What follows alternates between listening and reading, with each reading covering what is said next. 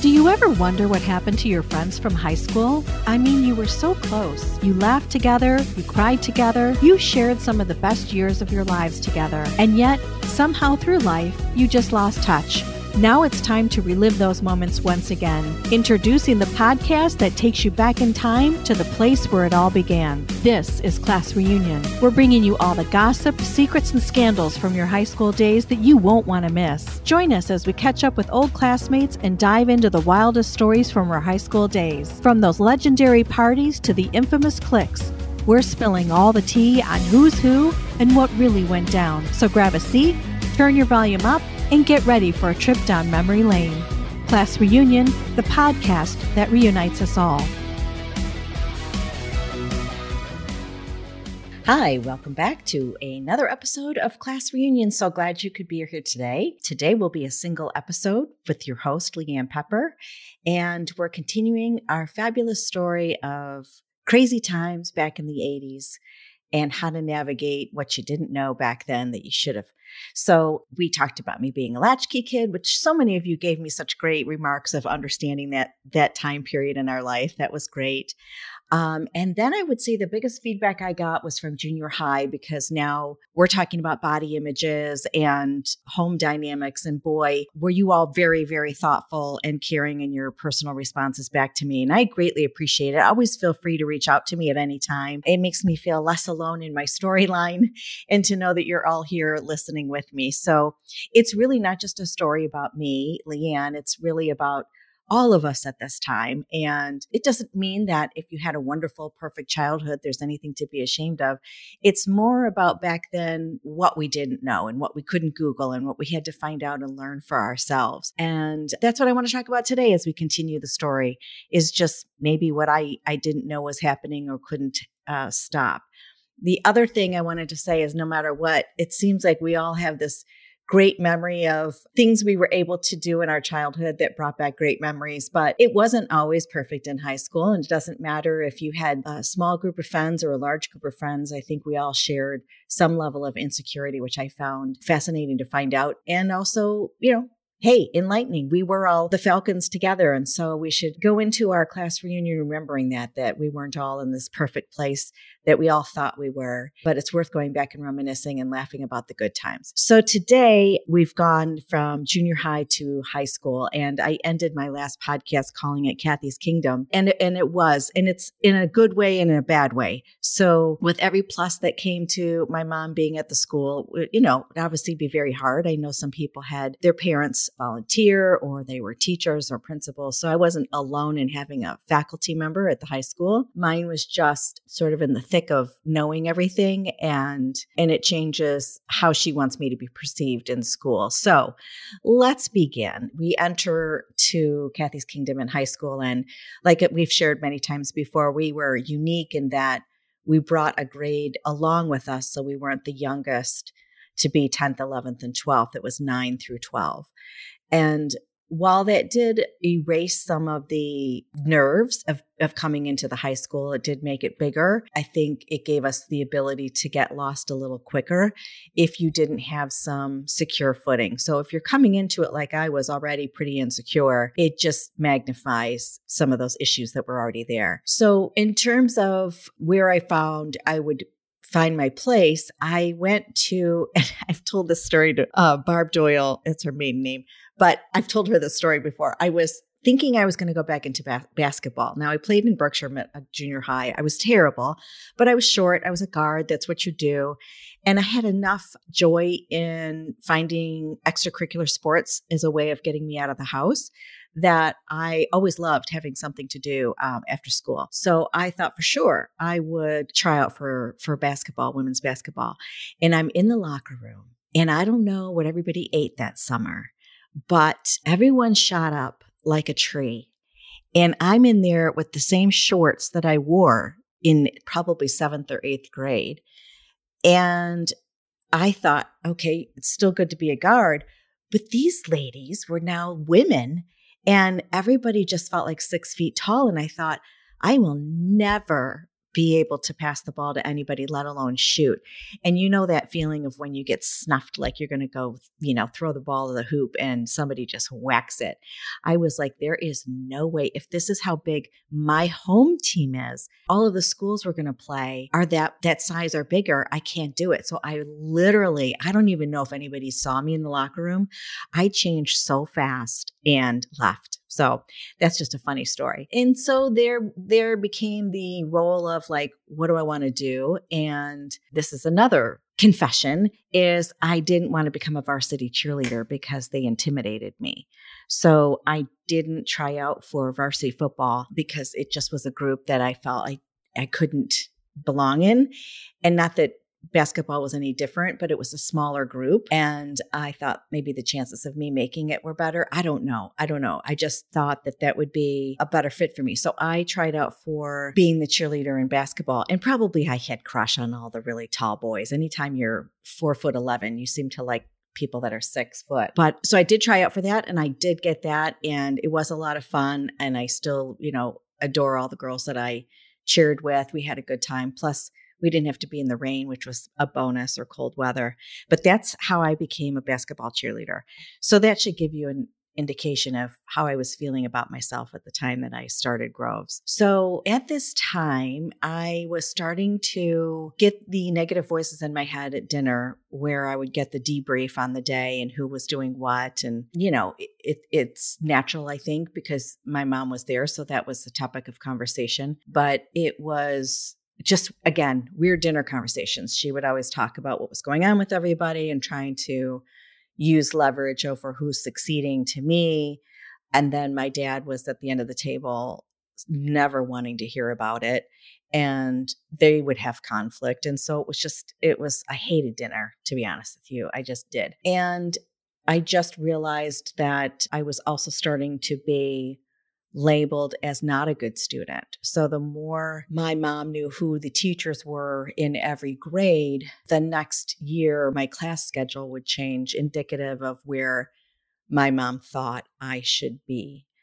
And that's a bummer, right? So I wasn't smart enough to be in Mrs. Faluca's class or Miss Slaughter's. I had to be in, I can't remember his name, Mr. Wilson. I don't know who did biology. There were just a lot of classes that were chosen for me based on the teachers, and you believe what you hear, right? So whether I could have done well in chemistry, I don't know. I was never given that opportunity. My course schedule was always arranged based on where my mom felt I should be, whatever, but it's painful at the time. So that was never fun for me to always feel like there was control in my time at Groves. And I talk about Kathy's Kingdom because obviously every kingdom needs a court. And so every year when I would make homecoming court, which is a blessing, it was really sweet. I mean, it was very nice. It was something she was living through and very proud of, more for herself, and to be able to tell people about it, because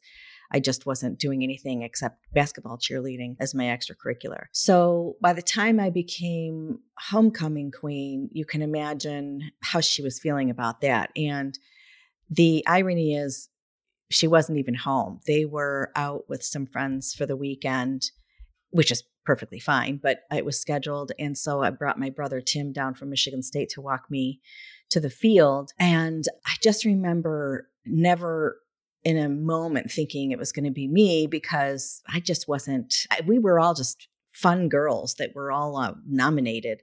And, just some schools, I guess you compete for it. I guess some people you campaign in some school systems in other states, but, this was all just by voting. So who cares who was going to get it? And we were, having our floats, and we all had to line up. And anyway, they said my name. And of course, my best friend Nancy was the first one there to jump the fence and give me a big hug. And so that was very, very sweet. And it was lovely. It was a great night. But, in true fashion of where I don't go out to parties, we went back to my house and ordered pizza. Woohoo! I have a picture of the pizza guy delivering pizza. we're like, oh, she just became homecoming queen. And he's like, whatever, I'm just here to deliver pizza. So, but really weird. And I shouldn't knock it, but this is where my perception of gift giving came in. So on the kitchen counter was a necklace and a letter from my parents. And they were wanting me home because they wanted to call. And, naturally, I'm sure they felt bad they weren't there. But it's this perception of just rewarding you with gifts that I'm going to explain why I hate it, even to this day. So, it was this really nice letter about being proud of me, which again, I didn't do anything. It was more of a title than it was anything I ran for. And so there was this tremendous pride, like, you did it, blah, blah, blah. And it was a locket, I think. I don't even remember. And it was like 20 minutes of me having to thank them for thinking of me and knowing I was going to win. I guess I forget the announcer that did the football, but he knew my parents were going to go away. So he told my mom that, I had won because he knew she would feel bad for leaving. And so the day before they left, I don't know how it all went down. But anyway, she seemed to know, again, the hawk. And it's just weird to me to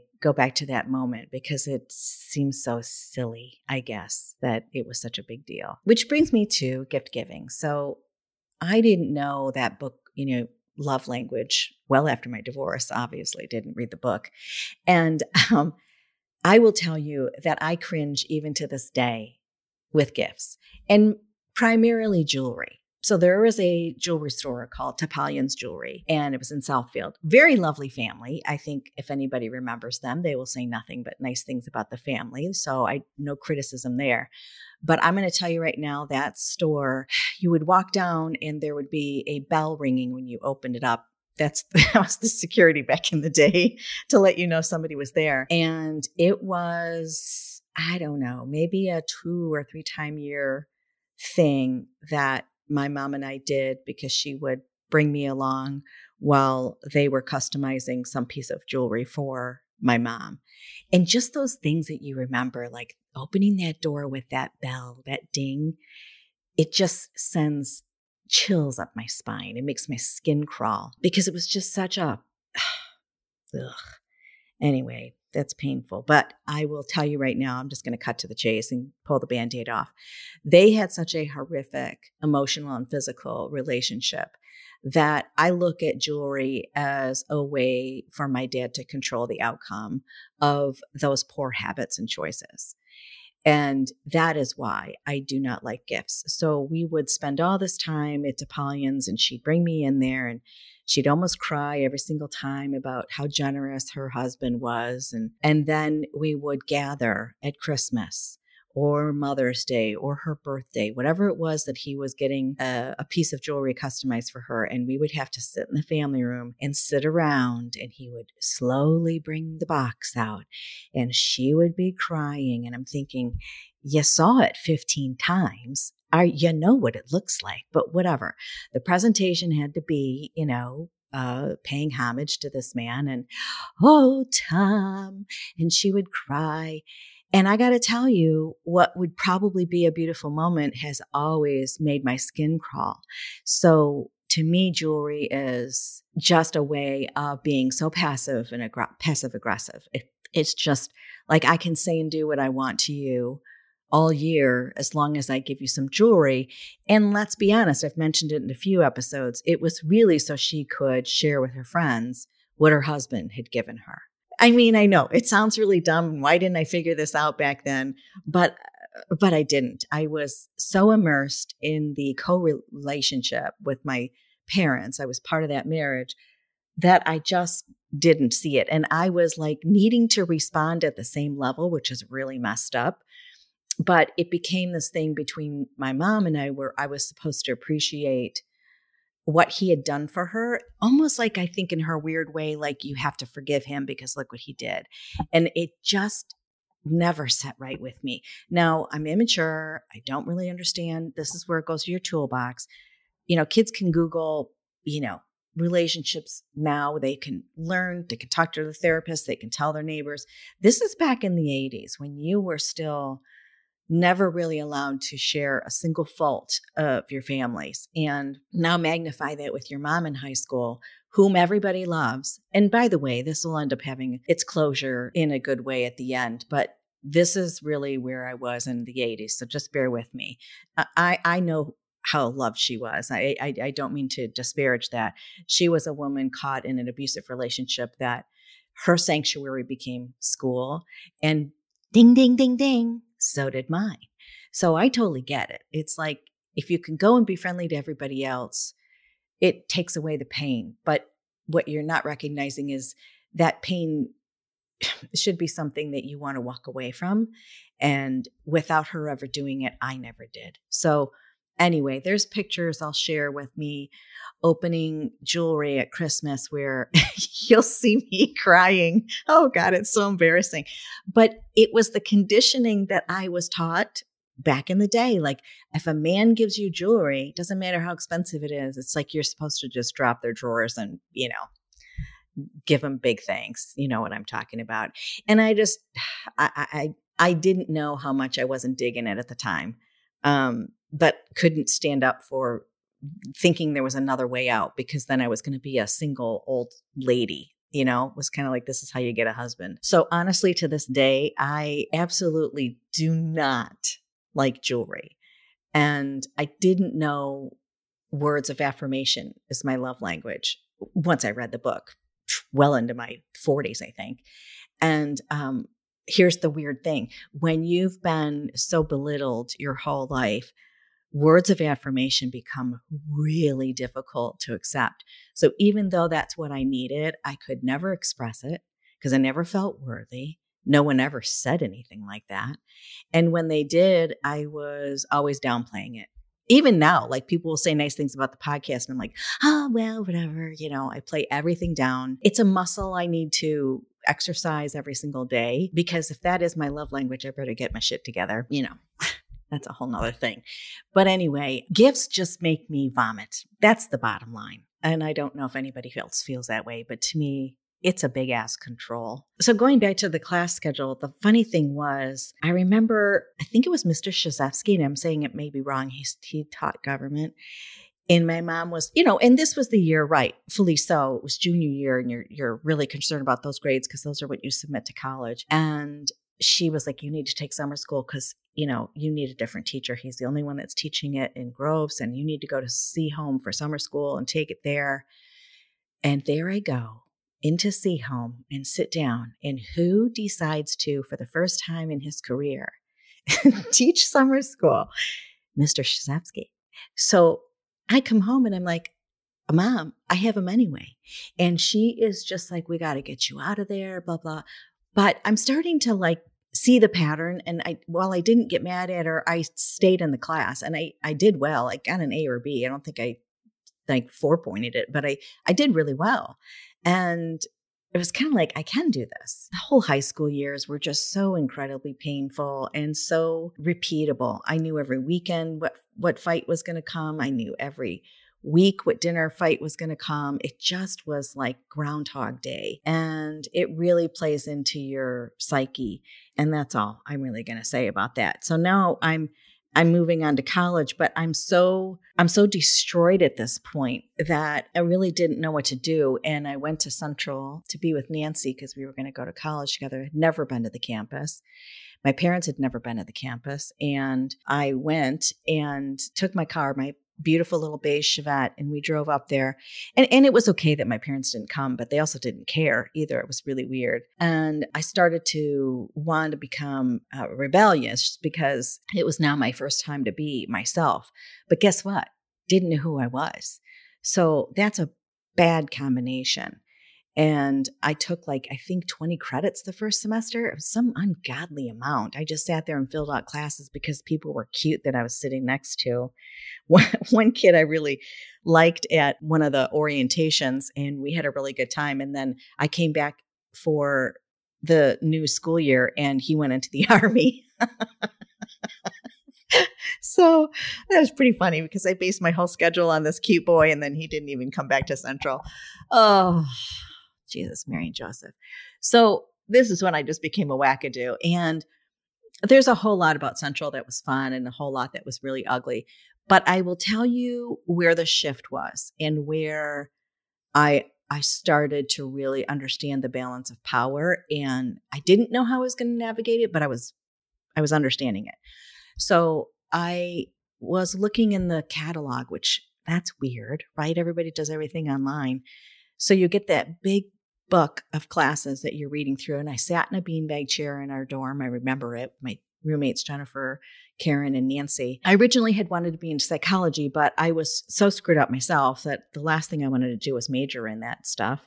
So I was going through and really had a draw towards a marketing degree. And I had a lot of my parents' friends' kids were in advertising. It was really big at Michigan State.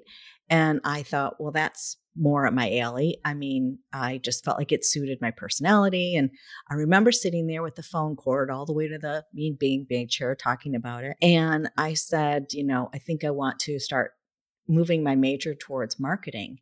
And my dad is in the background, like he always is. Now, fun fact, he never spoke to me ever on the phone.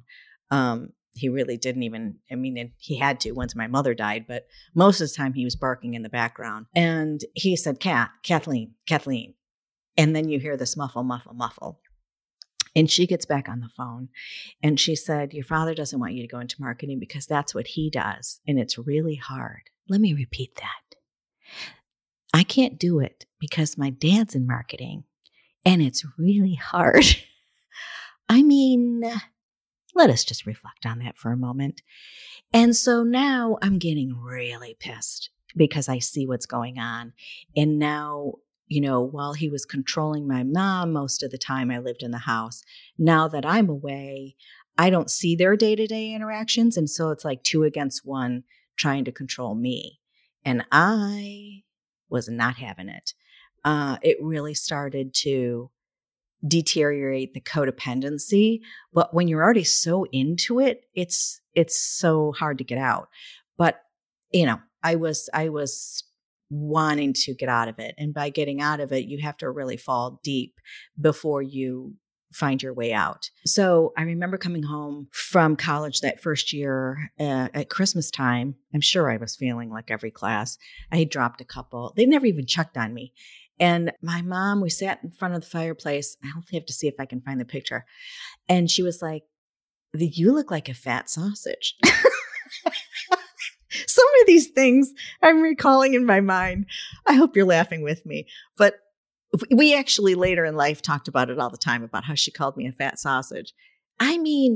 These things matter. Now, I do see where I've screwed up in my parenting. So I'm going to disclose that at the end here and do an apology to my son.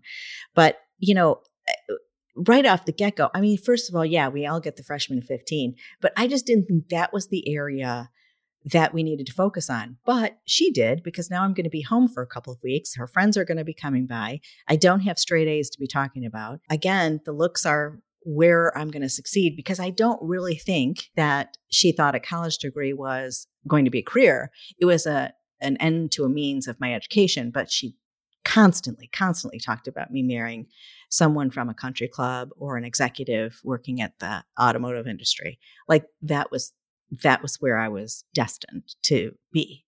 So I don't think they really cared what I majored in. I think they just wanted me to get in and get out and then, get down on my knees. I don't know. This is a funny episode. Sorry. It's all over the map. But so it did not go very well. By the time I started to really have shit hit the fan in college, I was wanting to scream and share my story with someone, because I started to feel a little bit safer away from home. And the trauma was already there, let's be honest. And I was trying to work through it, but didn't have the skills. And it didn't work in my favor for a lot of reasons. And so by the time I was in the position where I wanted to be a whistleblower, the whistle blew on me. And it just was not good. So anywhere I went for help, somebody knew my family, and no one, even to this day, and it's okay, I don't really care, it was my story, but no one believes me on some of the situations that transpired in my home. Because as soon as you say, my mom ripped off her shirt while she was yelling at me and sat on me while we were trying to escape into the car, no one's going to believe me. There's no one that's going to believe this story right now.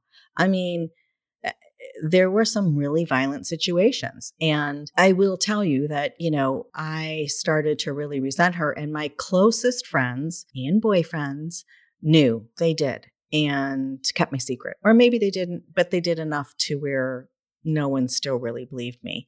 And that meant a lot to me because at least I had an outlet and somebody that I could talk to. But it was really hard to have the things happen to me and then have to walk out of the house and put on a smile and pretend like we were the perfect household going to Sunday Mass. You know what I'm saying? I started to really understand that my voice was never going to be heard. And so I started to pick really bad relationships.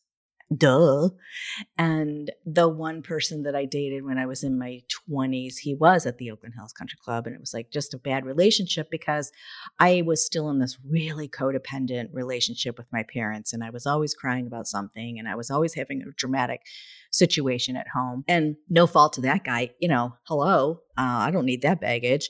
So that never amounted to anything. And so by the time I found my husband, I had actually just broke up with that boyfriend.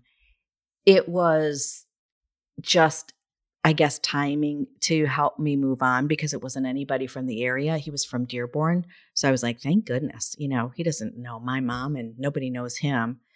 And I'll leave that story for another time because leading up to even the wedding was just a horrific sign of how I was never really destined to be Leanne. I mean, who is she? There was just never moment in the decision-making process that I did where I knew who I was and what I wanted to do. And I think a lot of us were lost at that age, but then you put all of this needing to be accepted and needing to look good and not feeling good at the same time, not feeling good about anything. It's a perfect storm for somebody that's unstable, unhappy, and lost, and what did I have to give to anybody? And so the more, and this is in life with everything, you meet people at the level of your own security. I think if you're super confident and you know where you are in the world, you connect with those people that are like-minded. If you don't have anything to bring to the table, you're going to find somebody who just has a table and you're just happy to sit at it. You know what I'm saying? That was me. That's my analogy. I probably should have stuck to psychology, but so here's my apology to my son, and also where I think Gen X did go a little haywire. I went overboard in my obsession with his success because I wanted him to believe in himself much more than he did. And I was obsessed with making him believe it, if that makes sense. So, there was enough going on in his life that he had some struggles, and it was a bad relationship after the divorce, and his father and him no longer are speaking. And so I was trying to be every family member, you name it, mother, father, aunt, sister, brother, niece, nephew, mailman, teachers. I was trying to play every role to make him feel secure in life, and ended up being like this life's mission where I was too overboard with it. And that's where I was coming from. Now, he knows this. I mean, hello, Joe.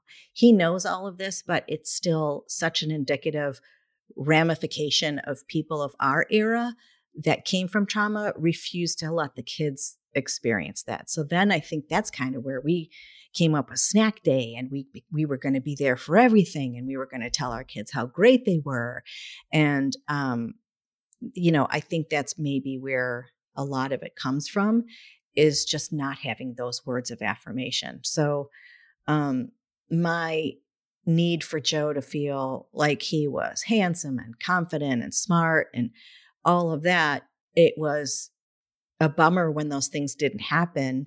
Meaning, if he didn't do well on a test, or he didn't want to study, or he, lied about a grade, I would lose my poop because I was trying so hard for his opportunities not to be limited, if that makes sense. So it was a weird, he tried to change, or what do they say, break the cycle, but I created a different cycle. It at times wasn't good for him, and it wasn't good for me. And it was, he'd go back and forth on the weekends. We got divorced, by the way, fun fact, when he was 1. So he was always in a broken household. And, you just pick him up and you're trying to change habits and you're trying to catch up with what, it's just everybody who's been through that totally understands. And you're still blaming each other and just you go overboard in what you want to do because you are trying so hard to be a full-time parent that has impact. And I have talked to my son about this, by the way, which is why I don't mind sharing. Being from a single parent household in a predominantly married neighborhood and school system, which I purposely chose for that reason, I didn't want him to not see functioning families or people that had siblings, or I always wanted him to be around that. Like, it was never where I wanted to be, on Misfit Island. And not that people who get a divorce are misfits, but there was no reason for me to be jealous of anybody else who had a family. It was like family to me. It was family for us. Like, people took Joe under their wing. And, I loved all of that, which is why I stayed in the Catholic Church as much as I did, despite the embezzlement by my priest, because it was like everyone from school, and I tried really, really hard to create that environment. And that's why I shared with Jennifer Perkemeyer, like my adoption story. I tried to have another child, to bring the family, because I just knew I couldn't be everything to my kid. And the more that he would fight me on it, the more unsuccessful I felt.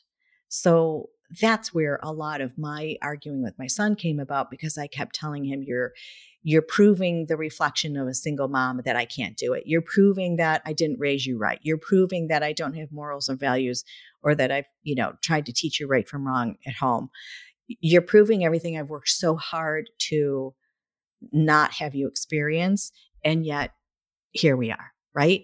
Can you imagine? I mean, that's just the perfect storm of one trauma replaced with another. Now, my son and I are super, super close, but that's, I think, where Gen X has a unique way of looking back on how or why we raise our children the way we did. I do think some of that comes to play, and it's tough. I still worry about it, and I still want him to be happy in his own way, but I'll always carry that burden of never, ever feeling good enough. And like I said, it's a muscle that I wake up every day and just move on from and try to be happy in my own world, because I chose all of these things. I chose to be close to my parents. I chose not to get out of that relationship any sooner. I was not aware of all the things that I am today at 57 that I should have been. And I truly beat myself up for a really long time about that. But that part, I will tell you, I'm over. I'm over blaming myself. I'm just working on myself, if that makes sense.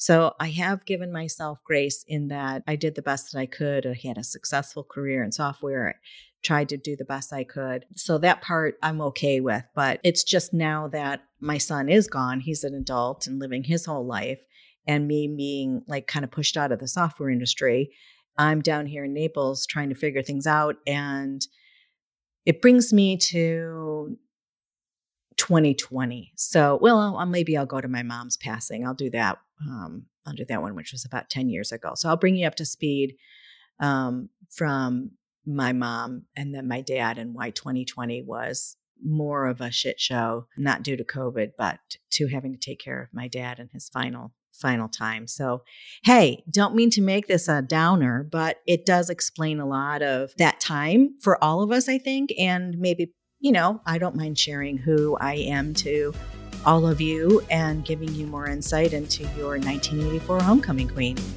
Peace out, everybody. See you next week.